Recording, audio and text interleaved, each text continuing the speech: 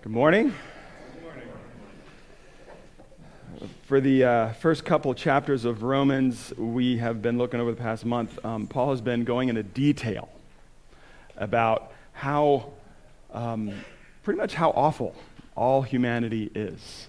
Every single person has turned away from God. Every single person is fully deserving of God's justice. And he's described a situation that is where every single person alive is helpless, hopeless. There is nothing that we can do to solve our problem, to solve the problem of our sin and our unrighteousness. And then he gets to chapter 3, verse 21, and he says, but now, right at the beginning of that verse. And what he's saying is, what he's about to say to us is in contrast to everything that he's been saying. What he's about to say to us is the solution, the remedy to the problem that he's laid out for the first, basically 2.5 chapters. And so I would encourage you to listen. I would argue that this is one of the most crucial passages to understand in the entire New Testament and the entire Bible. So listen to God's word as I read. I'm reading chapter 3, verses 21 to 31. It's printed in your order of worship if you don't have a Bible, but I encourage you to follow along in your Bible if you have it. It says this, but now the righteousness of God has been manifested apart from the law, although the law and the prophets bear witness to it.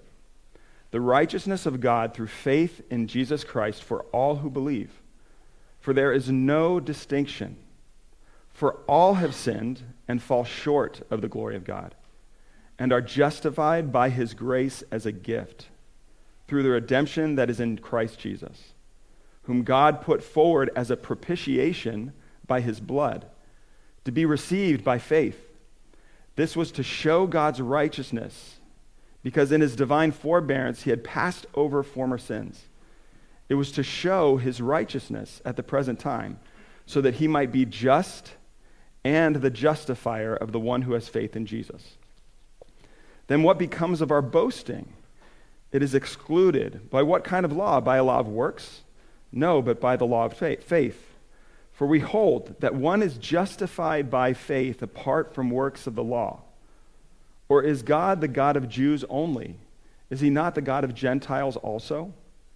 Yes, of Gentiles also, since God is one, who will justify the circumcised by faith and the uncircumcised through faith. Do we then overthrow the law by this faith? By no means. On the contrary, we uphold the law. This is the word of God. Let's pray together. Father, we thank you for the fact that you are a God who wants to communicate to us, who wants to speak to us, who wants us to know you and see you and understand you. We thank you that you've given us your word, and we, at the same time, acknowledge that it's not always really easy to understand it all. And we pray that your Spirit would work in our minds and in our hearts, that we would see you clearly this morning, that we would see Jesus clearly this morning, and that we would be drawn closer to you. And we pray this all in Jesus' name. Amen. Well, I've got to say, the culture that we live in, as I look at the world, as I look at especially in the United States and our area, we are just so confused and mixed up, especially about what we need. We have a really hard time identifying what is truly a real need or not. You know, I was thinking about, what are some things that we don't realize we need, but we actually do need? I want to think of some examples of that sort of thing, some things that we don't realize we need, but we need. And so I plugged that into Google to search and see what came up. What are some things that we don't know we need, but we absolutely need? And one of the first things that came up was an Amazon link to a set of buttons that help teach your dog how to talk.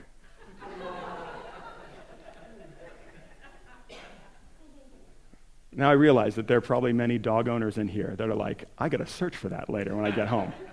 I need that. But it's just so absurd, that we have so much.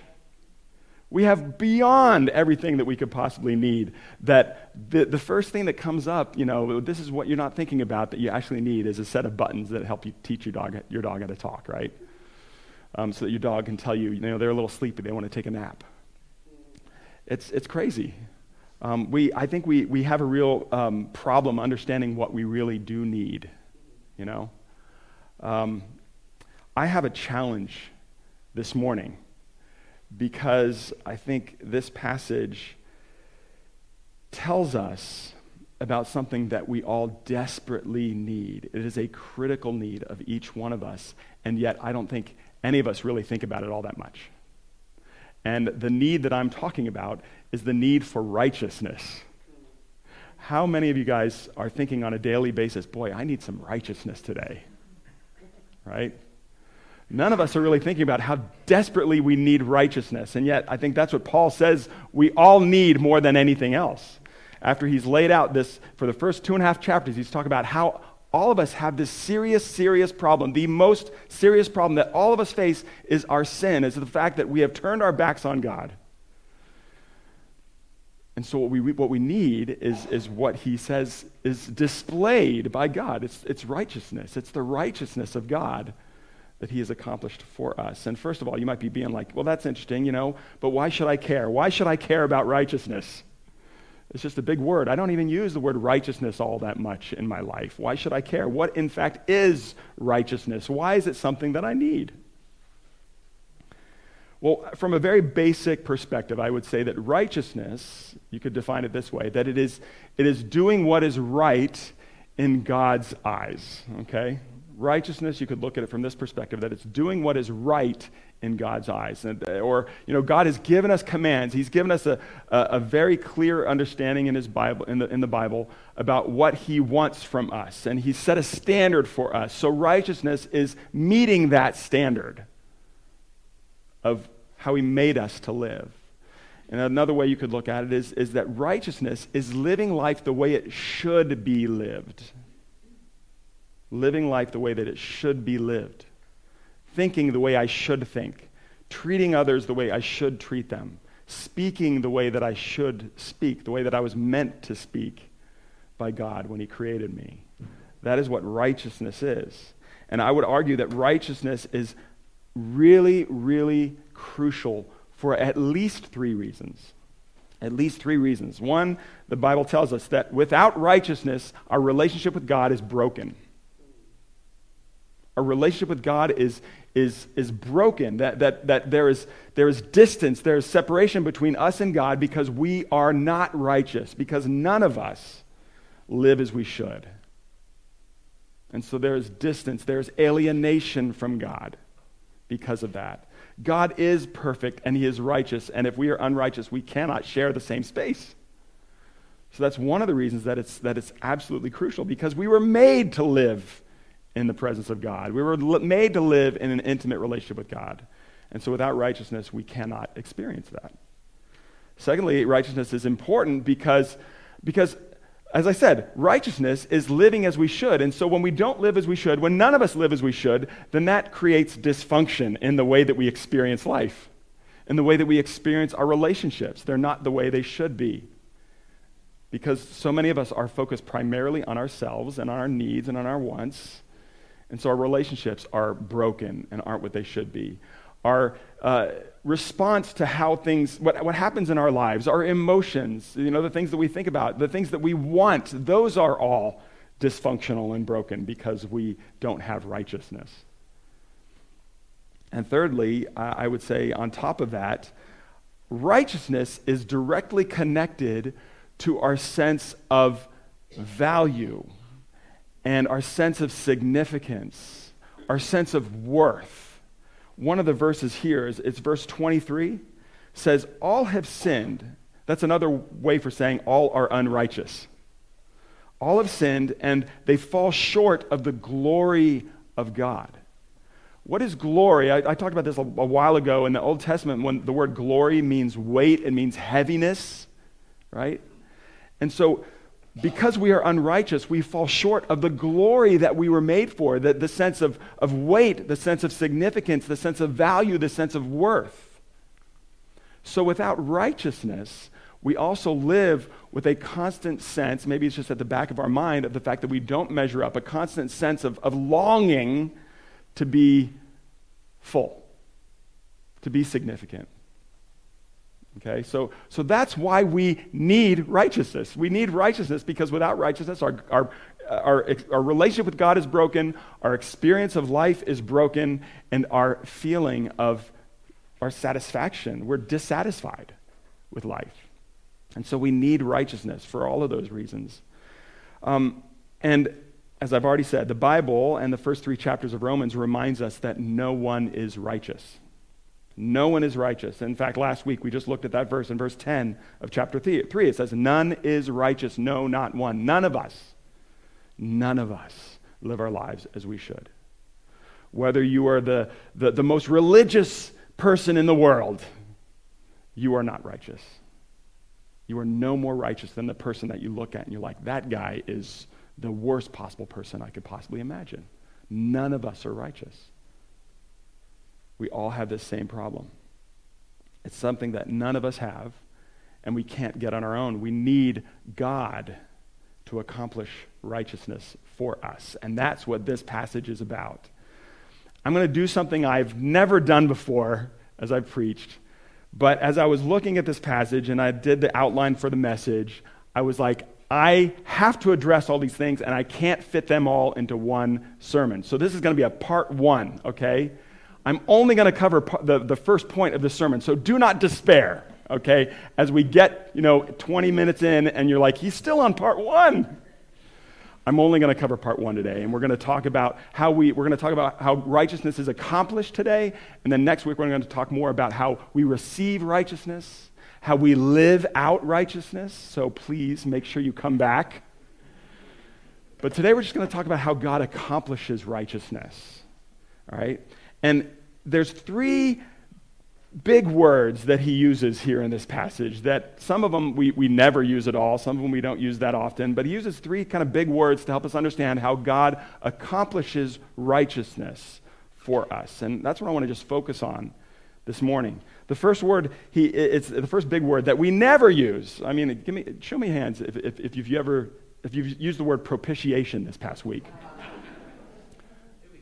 2 weeks ago, Brian did, yeah. Very few of us use the word propitiation. Most of us don't know how to pronounce the word propitiation. When you come to this passage, if you've been asked to read this passage aloud in some group, you're probably like, I'm terrified. I don't know how to pronounce that thing. None of us use the word propitiation. What does the word propitiation mean? Well, first of all, look at verses 23 to 25. He says this, "For all have sinned and fall short of the glory of God, and are justified by his grace as a gift, through the redemption that is in Christ Jesus, whom God put forward as a propitiation by his blood to be received by faith." Okay? So what does he mean when he says that God put Jesus forward as a propitiation by his blood? What is a propitiation? Well, a propitiation is a word that is from the ceremonial worship life of Israel. A propitiation is a sacrifice that is put forward in order to turn away wrath, in order to turn away judgment. Okay? So in a sense, a propitiation is a sacrifice that shields those behind it from experiencing wrath or judgment or anger. That's what a propitiation is. Okay? And so what he's saying is that Jesus, by his blood, that's a reference to his death, that his death is a sacrifice that turns away the wrath of God. It turns away the anger of God towards our unrighteousness. That every single one of us, in the way that we've lived, in the way that we've turned away from God, Isaiah 53 just talks about that, how we've all turned away, right? We've all turned away from God, and we insist on trying to live life on our own terms rather than trying to submit ourselves and surrender ourselves to God. Because of that, we have earned ourselves the justice of God. And the Bible in multiple places talks about it as that we are due the wrath of God. We've earned the wrath of God for our unrighteousness.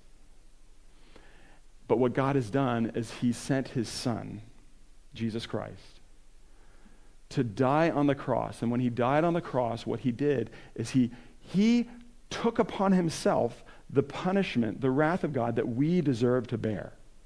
And in doing that, he turns God's wrath aside from us so that we don't have to fear it. Okay? That's what a propitiation is. That is part of how God accomplishes righteousness for us. There's a really good illustration of this, I think, and I've heard it multiple places, but I'm not sure if I've ever shared it.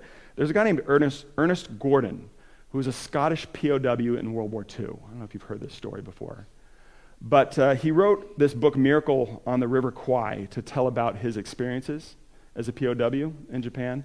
And all of these prisoners, the Scottish soldiers were prisoners of war, and they were treated brutally by their captors. And every day they were marched out to help build a railway.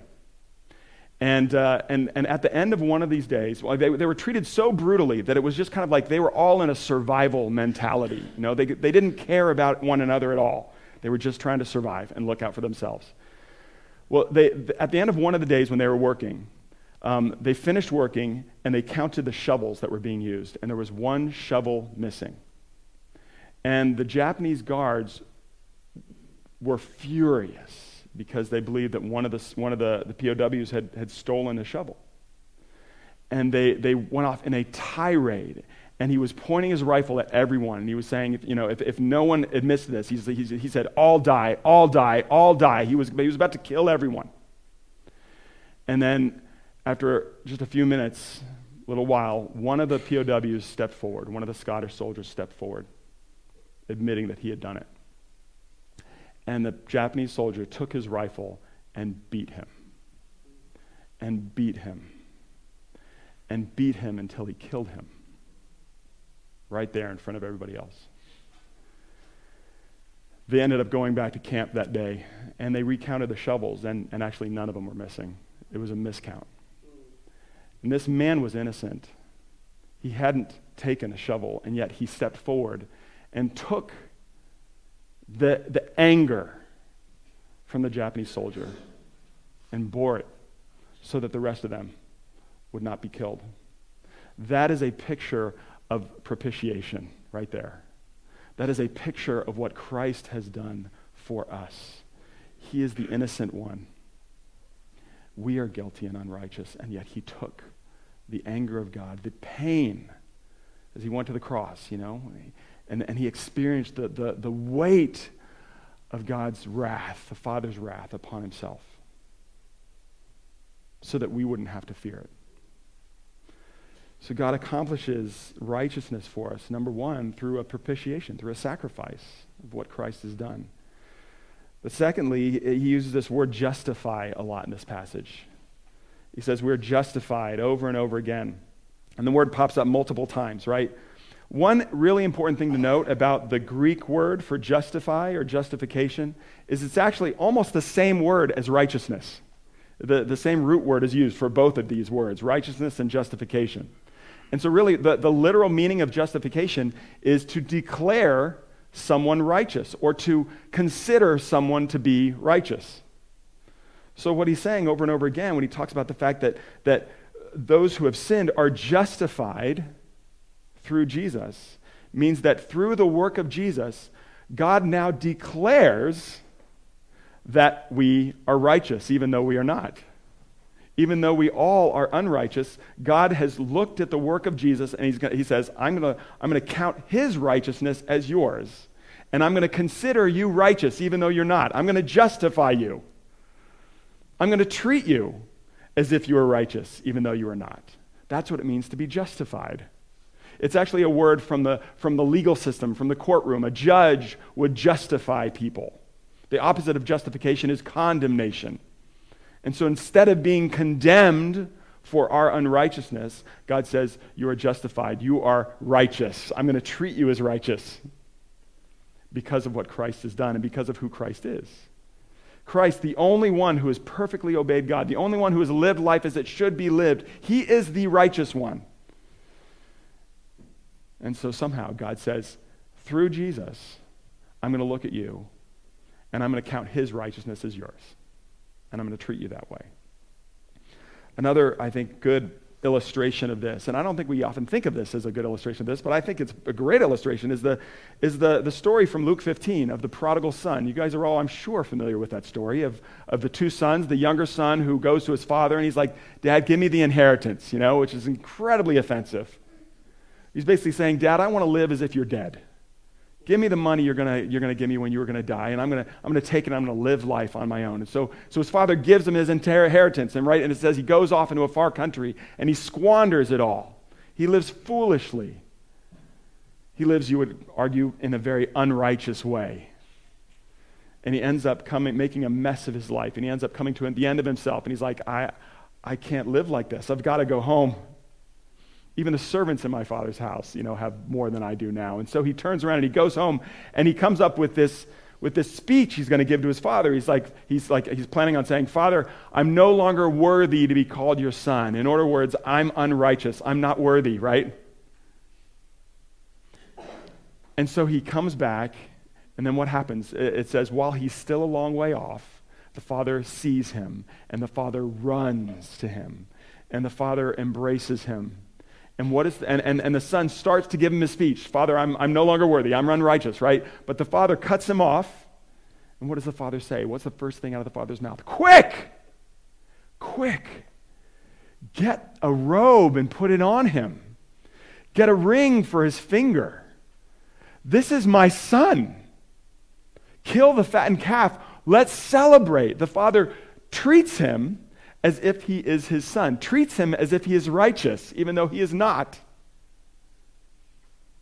In a sense, he justifies his son. He declares his son righteous, even though his son has proved that he is unworthy. And he treats him that way, as he celebrates with him. That's what it means to be justified. To have God look at us, even though we are unrighteous, and to say, no, you are righteous. I'm going to declare that you are righteous because of what Jesus has done and who he is. I'm going to look at you, and I'm going to treat you. I'm going to think about you as if you were righteous, only righteous, as if you were perfect, as if you have done everything you should. I'm going to celebrate over you. And then the third word he uses is redemption in verse 24. Right? He says that we're justified by his grace as a gift through the redemption that is in Christ Jesus. To redeem something is the language of the marketplace. It's when you pay a price in order to buy something back, in order to set something free. Often in that culture, a slave could be redeemed. A person who is in slavery could be bought with a price. They could pay a price and they could set that person free from their slavery. And one thing we need to recognize is that being unrighteous is not just a status, but it's also a condition. Being unrighteous is not just a status, but it's a condition of our heart. It's a condition that we cannot escape. It's a condition where we put ourselves first, where we cannot not escape our insistence that I need to look out for myself first and foremost before I look out for others. I need to think first and foremost about what I want and what I need and how I'm uncomfortable and all of my pain. I need to think about myself first. It's a condition that I cannot escape. Being self-centered. That's at the core of being unrighteous, and we need to be set free from it. We need to be set free in order to live a life that is different. A life that is more in line with who God is and what he has done and what he desires for us. And so this is, again, what Jesus has done. In coming, he comes in order to die and rise again to set us free from being controlled by our self-centered inclinations, being controlled by our unrighteousness. That is why Jesus has come, to set us free from that in order to live a life that is different. One more illustration that I've used before, and I will certainly use it again, and it's from Les Mis, about Jean Valjean. And if you've never read the book or seen any of the movies, you should read it and see them all. No matter how good or bad they are, you should see them all, because the Les Mis is one of the greatest stories that helps us to meditate on the gospel, on how God accomplishes righteousness for us and how we should respond to him. But if you are unfamiliar with the story, it's about this man, Jean Valjean, who has been imprisoned for stealing a loaf of bread for his family. And he lives in prison for years and years and years. And finally he's let go on parole. But he's not really free because he has to carry his papers with him wherever he goes. And his criminal past and his status as a prisoner follows him everywhere. He can't get a job. No one trusts him. Everyone treats him like an outcast. Anybody, when they see his papers, they run the opposite direction. And yet, he comes into contact, he meets this bishop who invites him into his home. And the bishop gives him a warm meal. And the bishop gives him a place to stay for the night. And he shows him hospitality, and he shows him kindness that he's never experienced from anyone else for as long as he can remember. And how does Jean Valjean respond to this? Well, he's enslaved to a certain way of living, a certain way of thinking. And so his response to the kindness and generosity of the bishop is to, in the middle of the night, take all of the silverware, all of the silver that the bishop owns, and he steals it and runs out of self-preservation, thinking of himself first and foremost. And he leaves and he steals all of the silver. And then not long after that, the police capture him and bring him back to the bishop. And the police say to the bishop, they're like, he said that you gave this to him, but we know the story. We know the story. We know that he stole it. We came so that he could give it back to you, and then we'll put him away for good. And how does the bishop respond then? The bishop says, Jean Valjean, you left in such a hurry. I meant to give you the candlesticks as well. And Jean Valjean not only keeps the silver, but the bishop gives him these candlesticks made of silver as well. A fortune. That is grace, right? And the police, they're dumbfounded, but they leave. And then what the bishop says to Jean Valjean next is this. He says, Jean Valjean, with this silver, I have bought your soul for God. I have purchased you. I have purchased your life that you might begin to live differently, that you might begin to serve God and live in a way that reflects the goodness of God. That is a picture of redemption. As the bishop gives this exorbitant fortune to this criminal in order to set him free from his past, in order to give him a new future. And this is, again, a picture of the gospel. It's a picture of the way that God accomplishes righteousness for us.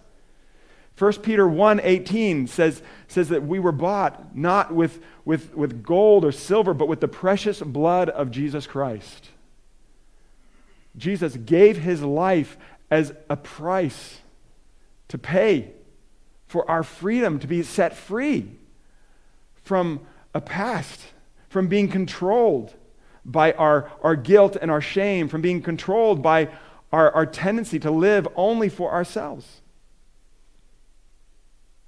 Jesus has given him his life to set us free, to redeem you. This is how God accomplishes righteousness, through these things, by propitiation, as a sacrifice that shields us from his judgment. As one who justifies us through Jesus, God looks at us and he says, I'm going to treat you as righteous, not as unrighteous. I'm going to declare that you are righteous, even though you're not. And as a price that redeems us, to give us hope that we actually might become more righteous, make new decisions. And so what do we do with this? What do we do with this? Well, next week, as I said, we're going to talk more about how do we receive this righteousness and how do we live it out.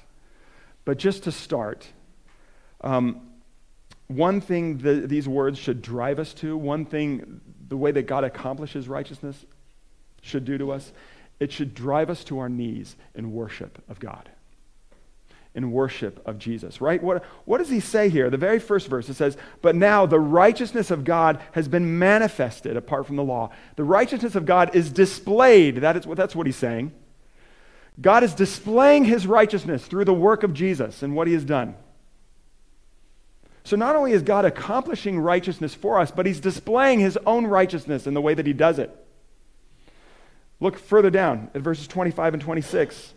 Where he says, this, all that he did, the propitiation, the justification, the redemption, it was to show God's righteousness, because in his divine forbearance, he had passed over former sins. Throughout the Old Testament, the Israelites had been given these laws to make sacrifices to pay for their sin, but the reality was none of those sacrifices of all those animals, they couldn't really pay for their sin. They were just meant to point them to the reality of the payment that Jesus was going to make. And so God was letting all of these sins slide, in a sense, it looked like. But the reality that he sent his son, and his son actually bore our sin, shows that God wasn't letting those things slide. God is a just judge. And that he continues on. It was to show his righteousness at the present time so that he might be just and the justifier of the one who has faith in Jesus. God is just. He doesn't just let people off the hook. He doesn't just declare us righteous, even though we don't deserve it. He only declares us righteous because he's punished our sin in Jesus. He is a just judge. He is full of justice through and through. But not only is he full of justice, he's the justifier of the one who has faith in Jesus. He's loving and merciful and gracious. This is God's righteousness on display. He's perfect in his justice, but he's also perfect in his grace and his mercy and his love and his kindness. And going back to the very beginning of the passage again, he says, this righteousness has been manifested apart from the law, although the law and the prophets bear witness to it. He's reminding the Roman church, God has had this in the works from the beginning of creation, throughout the entire Old Testament. He's been talking about how he was going to do this, how Jesus was going to accomplish righteousness for us through his sacrifice, through justification, through redemption. This isn't something that he just thought up on the fly, that he had to adjust to. No, that God has been planning this. He is perfectly wise. It all displays the righteousness of God, and so we should worship him. We should worship him for his righteousness. Even though we are unrighteous, he shows us what righteousness is. And that should drive us to our knees in worship. But also, I think one thing that is true, and again, I said next week we're going to talk about how do we receive this righteousness. But one thing that is true is that as you behold righteousness, as we look at the righteousness of God, that has the power in and of itself to begin to change us. The more that we look at the righteousness of God, that sets our hearts ablaze to want to begin to reflect that righteousness in our own lives, to want to begin to change ourselves. Coming back to that story about Ernest Gordon, when he talks about the POWs in Japan, he starts off talking about how everybody, because it was such a brutal environment, everybody was just looking out for themselves. And they would even, commit crimes against one another just out of self-preservation. But then this shovel incident happens, and he says things changed in that prison camp. Things changed. And people started to, as they witnessed, in a sense, a picture of righteousness, of this innocent man stepping forward and taking the blame and even giving his life out of love for his fellow prisoners. When they witnessed that righteousness, that gave them a glimpse of the righteousness of God, in a sense. They started to think about God more. They started to think about their own mortality and the answers they needed to have to their own death. They built a little chapel. They started meeting. They started praying every night together. And then he writes this. He describes it this way. He says, death was still with us, but we were slowly being freed from its destructive grip. We were seeing for ourselves the sharp contrast between forces that made for life and those that made for death. Selfishness, hatred, envy, jealousy, greed, laziness, and pride were anti-life. Love, heroism, self-sacrifice, sympathy, mercy, integrity, and creative faith were the essence of life, turning mere existence into living in the truest sense. These were gifts of God to men. There was still hatred, but there was also love. There was death, but there was also life. God had not left us. He was with us, calling us to live the divine life in fellowship. As they beheld this little tiny glimpse of righteousness lived out, it opened their eyes to what righteousness really does, is that it creates life. That life is found in righteousness. And as we behold Jesus, the righteousness of Jesus, the sacrifice of Jesus, the love of Jesus, the plan of God through Jesus, as we behold his righteousness, it begins to open our eyes to the life that is found, and a life that is lived pursuing him, beholding more of him, and reflecting him. The act of Jesus Christ, dying for those who are unrighteous, helps us to know that God has not left us. It frees us from the destructive grip of death, and it opens up a path for real righteousness to be lived out, to create more life in the people around us. And in all of life, every day of your life then becomes a but now. But now, because of what Jesus has done. But now. I have a different way of looking at things. I have a new hope, but now. Let's pray. Father, we thank you for your word, and we thank you for showing us more of yourself, showing us your righteousness, the perfect plan, the perfect work of Jesus, the one who has sacrificed himself for us so that we don't have to fear your judgment, giving himself and his righteousness for us so that we can understand ourselves as ones that you delight in and celebrate and look at as righteous. Father, we pray that you would set us free to begin to live a little bit differently today